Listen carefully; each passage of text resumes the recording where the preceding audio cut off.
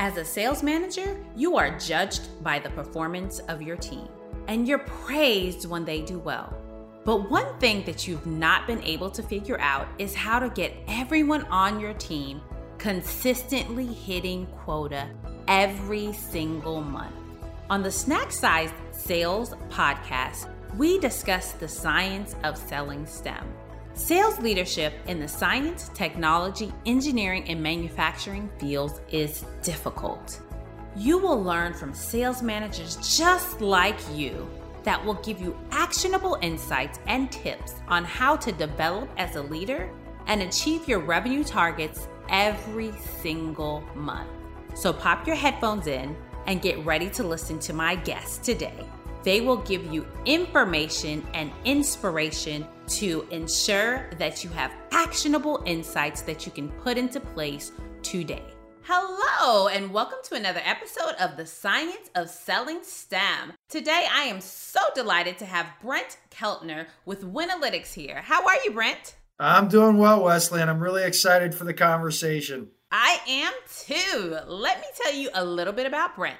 Brent Keltner is a PhD and the founder and president of Winalytics, a go-to-market and revenue acceleration consultancy. They help their clients reach top revenue growth by shifting from product-driven selling to focusing on an authentic and buyer and customer journey. Authenticity wins. When you anchor each buyer or customer conversations on how they define value, you will grow faster. Before starting Winalytics, he spent more than a decade as a revenue leader in enterprise to early stage companies, including Kaplan EduVentures, Plus Delta Partners, and College Link. He began his career as a PhD social scientist and spent 10 years conducting qualitative research interviews at Stanford University. He lives in Boston with his wife, son and daughter. They are active members of Park Street Church and Boston Trinity Academy. Wow, you're not doing a few things. You have a PhD, you had many companies, you have 2 kids and a wife. So tell me, how did you start your career and how did you get to where you are today? Yeah, let's start at the end point and then we'll walk in chases back. I mean, I think of myself as a go-to-market and revenue acceleration leader. I love selling. Selling in the modern buyer-centric market. If you're thinking about selling outside of the buyer journey, you're thinking about the wrong thing because sales as a standalone profession is broken. Yeah. Salespeople need to be guides. They need to be trusted advisors.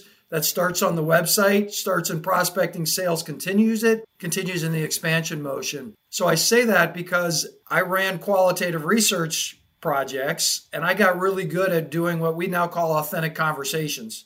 Wasn't about me, wasn't about my research project. It was all about what's in it for you, Mr. or Mrs. Bank Executive, telecom executive, insurance executive. What are you going to get out of the interview? What are the peers we're working with that you're going to be able to learn from? I got really good at that, made me good at qualitative research, made me good at selling. I transitioned to the dark side, as academics called, from the academy to Kaplan and then a bunch of other companies. What I found out is running authentic conversations was not the way people were trained to sell. People in my teams at Kaplan and EduVentures were trained to product sell. They were trained to drag their buyers through their pain, pitch their product, handle objections, and close them down. And it's like, where is the partnership in that? Where's the buyer success in that? So I trained my teams how to run authentic conversations, and it was fantastically successful. Had 4 quick growth successes, started consulting on it. We've had a successful consulting business for 7 years, which is all about every phase of the buyer and customer journey. Start with your buyer why, and then your customer why. Come back to how you can make them more successful. You will grow faster. You will have better buyer and customer relationships. You will like your work more. You will learn every day. So we have a whole lot to talk about here because your vision of conversations with buyers is so aligned with mine. I often say, stop vomiting product knowledge on your buyers, and they don't care about you. So I'm really curious about this authenticity because a lot of people are throwing this word around now. Oh, I'm authentic this or be authentic that. How do you really define those authentic conversations that you're having with buyers? Yeah, to me, an authentic conversation is just intentionally focus on, do we have a fit or not? Do you and I, and look, you can have authentic conversations in a personal relationship. Is our relationship going in a direction we both want it to go, right? So it's really about working on alignment. It's about not you and I, it's about we and what are we doing together. So for us, a good, authentic conversation just has three parts: business, personal. You start by just agreeing, are we talking about something we both care about? Because if I don't know what you care about, then I'm vomiting at you, right? Whether it's in my business life or personal life. And once I know what you care about, good karma, respect is focus on that. Share the elements of your product, share the elements of your customer stories that align to what you care about. And then the third part is see if you care. Did I deepen your sense of fit with me? And if so, what will you do about it next? So let's agree what we're talking about. Let's work towards deeper alignment or not. And then let's agree to what on both sides we will do. And if you have conversations like that, you'll have more great conversations every day. Not good conversations, but great conversations that lift you out of your day and you together are imagining a better future that you're actively working towards. That's so good. Really thinking about, and when I listen to you, one thing that really draws me to why this is so important is you're talking about us and listening and actually walking along that buyer's journey. So you started your career doing market research, and many people don't even actually understand what market research is. Help us talk to the audience about what you did specifically in that world and how it helped you doing your work that you're doing now. Yeah, so I did qualitative research, and it was more looking at human capital strategies. How are people investing in their people to then drive business growth? But it's related to qualitative research you can do at a market research phase when you're interviewing customers. What I learned quickly is if you had a structured set of questions, 6 to 8, that you went through in every conversation, you could see the patterns quicker. Right? Because and look, it doesn't mean there are not every conversation is going to go a slightly different way, but if you have those questions you commit to asking in every conversation, you see the patterns quicker. If you go to a sales conversation and you sort of commit to a structure where I'm going to start with some discovery on your why, I'm going to ask 3 or 4 questions, and then I'm going to share more on me, but I'm going to stop and ask you where you're seeing the most value. And then at the end, I'm going to ask, what are you willing to do about it, right? So as I became a revenue leader, I used that same structure to what is a good first call? Let's just commit to asking 6 or 8 common questions so we know how good that call was at the end. And for good market researchers, and I listened to an awesome podcast about a woman who drives growth by doing customer stories. So if you want to capture your customer stories, don't just go and show up with a bunch of random questions. Right? Ask 6 or 8 questions around what you think is your value. I mean, start with an open-ended question. Where are you getting the most value out of this relationship? Are there any things we could improve and do better? Because that's always just ask them. But then you probably have 3 questions around specific things you know you do well. Specific gaps that you help companies solve, process or capabilities. You don't ask those every time and get a range of response. So that more, and as you said, just a little bit more thoughtful, just being more intentional, taking 5-10% of our time to prep and reflect, we do better. You know, one of the key things that when I'm working with sales teams, I tell them, hey, have your new salespeople I call them win-loss reports. Like they're the new kid on the block. Give them 5 questions to ask the deals that were won and the deals that were lost in their territory, or just have them pull random ones. Because like you said, it's like hearing the voice of the customer, getting that story and understanding. And as a brand new salesperson, that's the best way to learn, hey, this is what we do really well. This is what we don't do well. I don't want to step in that mud. I love that. I was on a call today with a guy named Austin Kenny, who's the CRO at a company called ETU, which does immersive simulations for training, different type of skills. I had never heard this before, but they start their onboarding with customer use cases and stories. really powerful. You just said the same thing is don't start with your product. Start with your customer stories and then come to how your product helps with those. It shifts from what we talked about. When you start with customer stories, it shifts from you and I to we as peers that are working on a common problem we're both trying to solve. So I love that idea of new sellers do a win-loss report. Absolutely. Actually really know why they bought or why they didn't buy. Exactly. And the crazy thing is, it's when we use this voice of customer, when we stop talking so much and actually listen to the buyers, it gives us so much insight. I was actually on a call today, and when I'm walking through or I'm delivering a proposal, I always ask for agreement. Do I have this right? And they were like, actually, no, you don't have it right. This is what the challenge that we're going through is. And so it helped me shift my trajectory to ensure I was meeting the customer where they are. Because they weren't here. They weren't all the way up here. They were still down at the baseline level. And I love that you said that you did that with the proposal, because people often forget, honestly, and you know this, every single conversation, things change. New players get involved. So once you think you know your buyer's why, start the next conversation. Do you still know the buyer's why, or have things changed? Or can they go deeper? Can they help you quantify, or they can help you tell you more about why that would make them more successful? And then before you get to a proposal, have them confirm it. Put it at the top of the proposal. Why are they talking about working with you? Exactly. And the crazy thing is the meeting was scheduled and the person emailed and they said, I thought you said you were going to send me the proposal so we can review it before our meeting. I said, we don't send proposals. We present proposals. Why?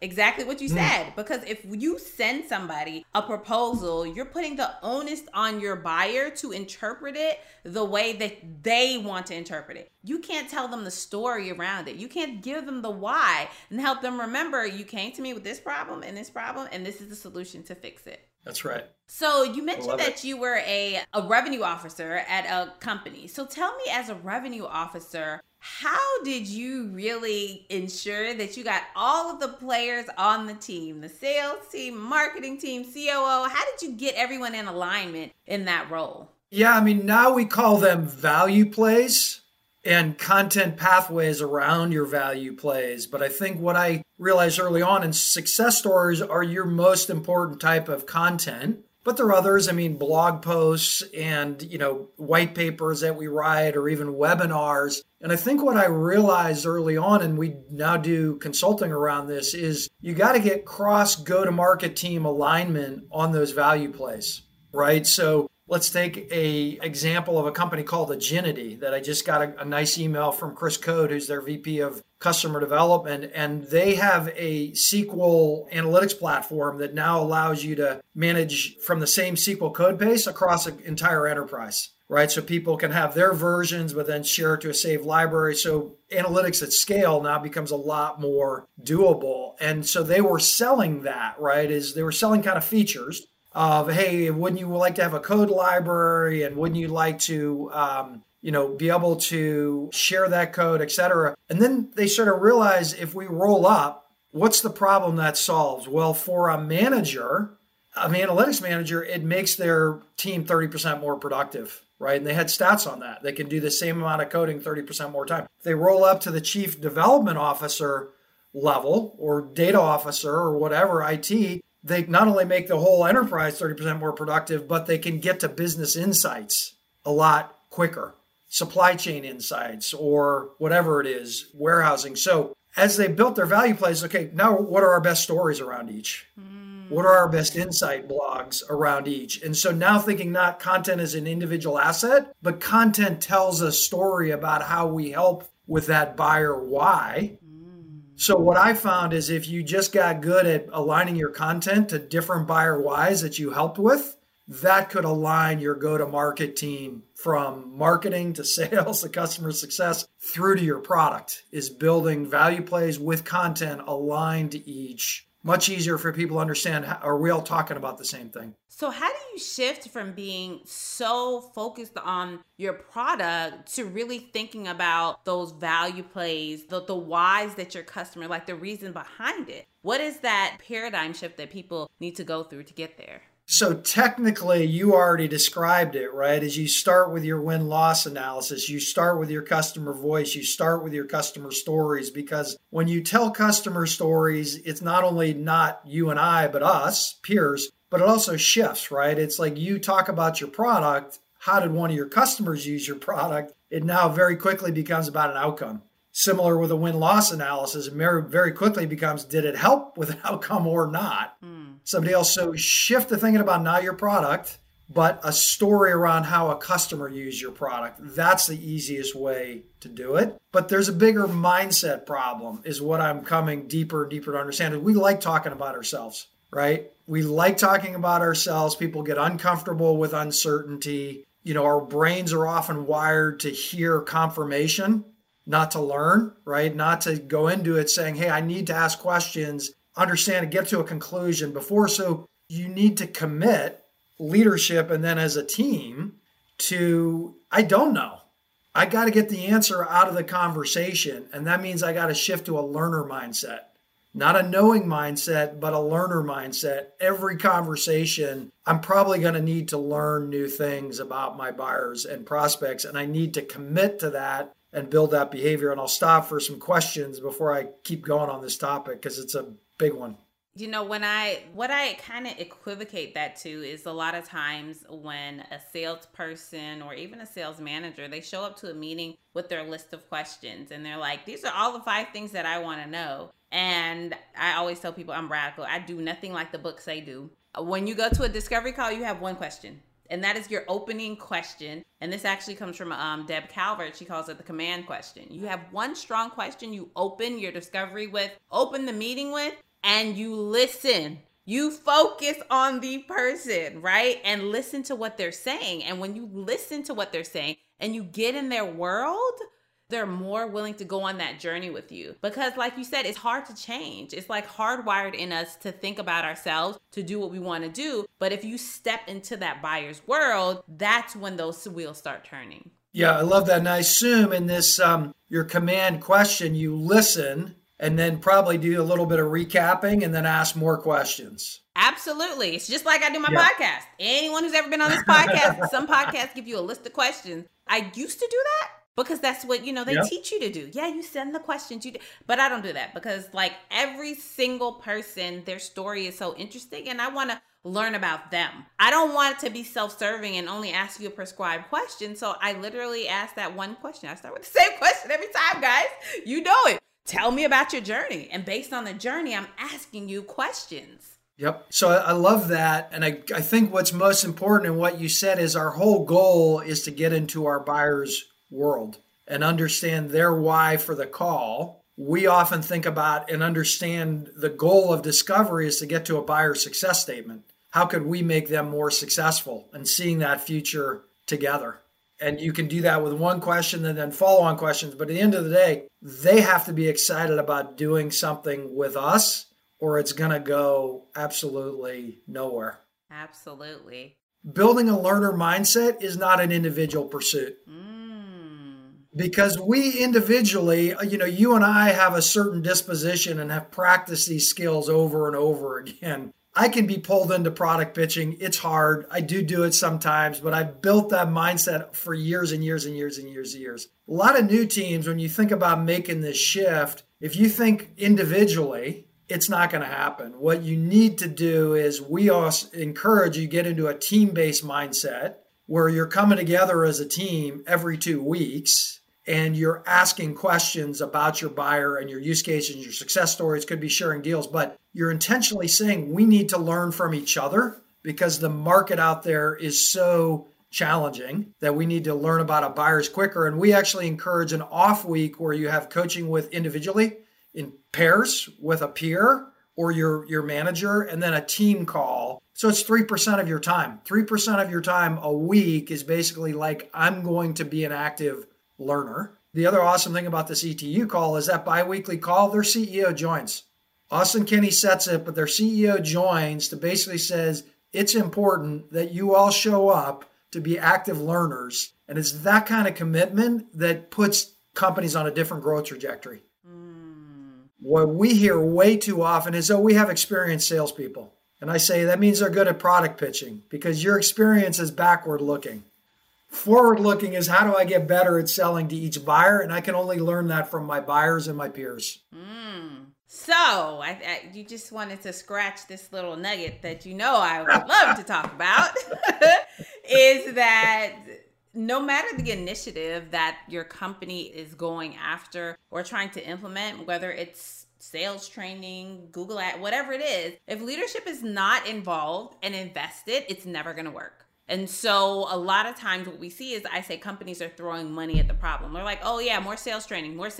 Oh, let's do this or let's do that. And what happens to the manager, the leaders? They're in the back of the room or they're declining the calls because they're not invested. And so for them showing up shows this is important to me. And not only is it important to me, but I'm your manager, I'm your leader, I'm the CEO, but I'm still showing up to this call, right? Because I want to learn, and having that lifelong learning, right? Really understanding that we're not like a finite being or a finite person in our development, that we continually have to learn new skills. And as a team, we're good. Because when one person on the team does wrong, or when one person on the team goes and vomits product knowledge, that one person they're talking to tells 10 of their friends, but the one that's doing it right, they tell one person and it stays there. So as a unit, as a company, we have to get stronger. Yeah, and I love that it starts with leadership, setting a direction. And I just want to add one thing to what you said is this is not about, look, I was raised an academic. I love to learn. As a revenue leader, I don't spend time learning about my buyers because I just want to be touchy-feely. Right. I spend time learning about my buyers because I close more quicker at higher dollar values and I expand quicker. And I've written a whole book with 20 case studies about how this works. But the reason to be authentic is we will win a lot faster when we, as you said, the whole goal of discovery is why are they on that call? What problem can I solve for them? Continually bringing them back to that. And so the reason to be authentic, you'll enjoy your work more, but you will win faster. Yeah. And I think you get a faster yes and you get a faster no, because there are also times that it's not a good fit. This past month, there were 2 clients. I'm like, this is not a good fit for us. For you, it's not going to be beneficial. You're not going to achieve your goals, and this isn't a good fit for us. And again, when you have that authenticity and you step into your actual buyer's world, like really going, not like tiptoeing, not sprinkling, but all the way into their world, and you really understand their challenges, and they're like, I need to go on this journey. You're going to take me. I want you to pull me along. I was actually going to ask about your academic background coupled with what you do now, because getting a PhD is no small feat, right? You got to be smart, I will say, to do that. And you get really good at researching and learning and doing all of those things. And sometimes one of the challenges with academics is, as you said, when you translate over into the corporate realm, it doesn't always go as smoothly as you've gone. So tell us a little bit about that transition you made from the academia into the corporate realm, if you will. So for me, what the academic training taught me to be really good at from a revenue leader point of view is pattern recognition. Right? It's just really good at how do I win for each buyer and what's the overall value prop. And so I kind of trained my brain to get really good at pattern recognition. Where the academic training wasn't great was recognizing some of the things that you alluded to around the change management. Needing to build the coalition of support, right? Needing to get all levels of buy-in that we were going to shift. I just sort of assumed everybody looked at the world this way. And so I not only, one of my first job roles had a major dust up with the, like the president of the company on this point, but then through to my work with EduVentures, Tom Dretler, who was my CEO there and now is the CEO of Shoreline. I was awesome at authentic conversations externally. One of my internal colleagues called me the bulldozer. We just know this is the direction we're going, right? So that was great at the pattern recognition, not as good at the how do we build the coalition of support? And that's been, I've gotten much better at that. But that was the good and the bad of being trained as an academic. Wow. A lot of times, and I don't know if that's necessarily an academic thing, but I see that a lot with leaders, right? It's like the customer is important. I care about what the customer thinks, but my colleagues, maybe my subordinates, not that they don't matter as much, but you just don't have that in your mind as, hey, this is somebody I value and this is actually a customer too, right? Like you're the person, if you're a salesperson, you're an operations person, that is actually a customer, right? You need to treat them like they're a customer, because guess what? If they don't like you, they will make your life so difficult and none of your stuff will get executed and all your projects will fall through. Yes, and when I think about authentic conversations internally, this idea of you can have fit or not, one of the things with our early growth companies, we have 3 buckets of segments we work with. And the early growth companies would be kind of in the, call it 2 to 7, 8 million in revenue. More and more of the work I do with CEOs is like, you got to set the vision for growth. And if people aren't a good fit at that stage, that's okay. Their why has to align with your why. Too often I see people can just focus on consensus building, which kind of mutes the message. And so I think even internally, you have to listen, get people's buy-in to the message, but you have to start with a direction. Yeah, and when you think about the message and the people that you have on the boat, if you will, a lot of times people are trying to shift that why or shift the vision to the actual people that you have. And I'm like, no, what is the person you need in this position? What do you need them to do? And then you figure out, is this the right person for this position? It doesn't mean that they won't be with the company. Maybe they'll be in a different position because what you need at this point in the company, it's not aligned. Yeah, love that. So tell me, you mentioned that you wrote a book. Talk to us about your book. Yeah, the book is called The Revenue Acceleration Playbook. The subtitle is Creating an Authentic Buyer Journey Across Sales, Marketing, and Customer Success. And so it really was 20 years in the making, because I was 13 years as a revenue leader and 7 years as a consultant. It was the first time I actually wrote down what I had been doing as a revenue leader and consultant. And so it very much a playbook focus. Right? This idea of how do you get organizational alignment? You start with value plays and content pathways, but then the book kind of goes through team by team. How does this apply to our prospecting team? How does it apply to the sales team? How does it apply to the land and expand motion, which cuts across a couple of teams? How does it expand to the customer success organization? And now it's really about how do you take those value plays and in every buyer and customer interaction, re-anchor on their why. Bringing it back to, as you did in the proposal, bringing it back to why they're talking to you, why they're doing a first call, why they're doing a second call, why they're talking about closing with you, what they might be talking about doing next with you. And so we think we are talking more and more about, don't focus on sales skills, focus on sales skills in the context of go-to-market skills, because we should all be running authentic conversations at different depths. But even your prospectors, good prospectors, invite a conversation. Right. They ask questions, they share success stories. Good salespeople, deepen that conversation, get to an initial close. Good customer success people, they're not selling, but they're surfacing new ways to work together through a habit of discovery. What else could we be This is our initial success. So we're having success with.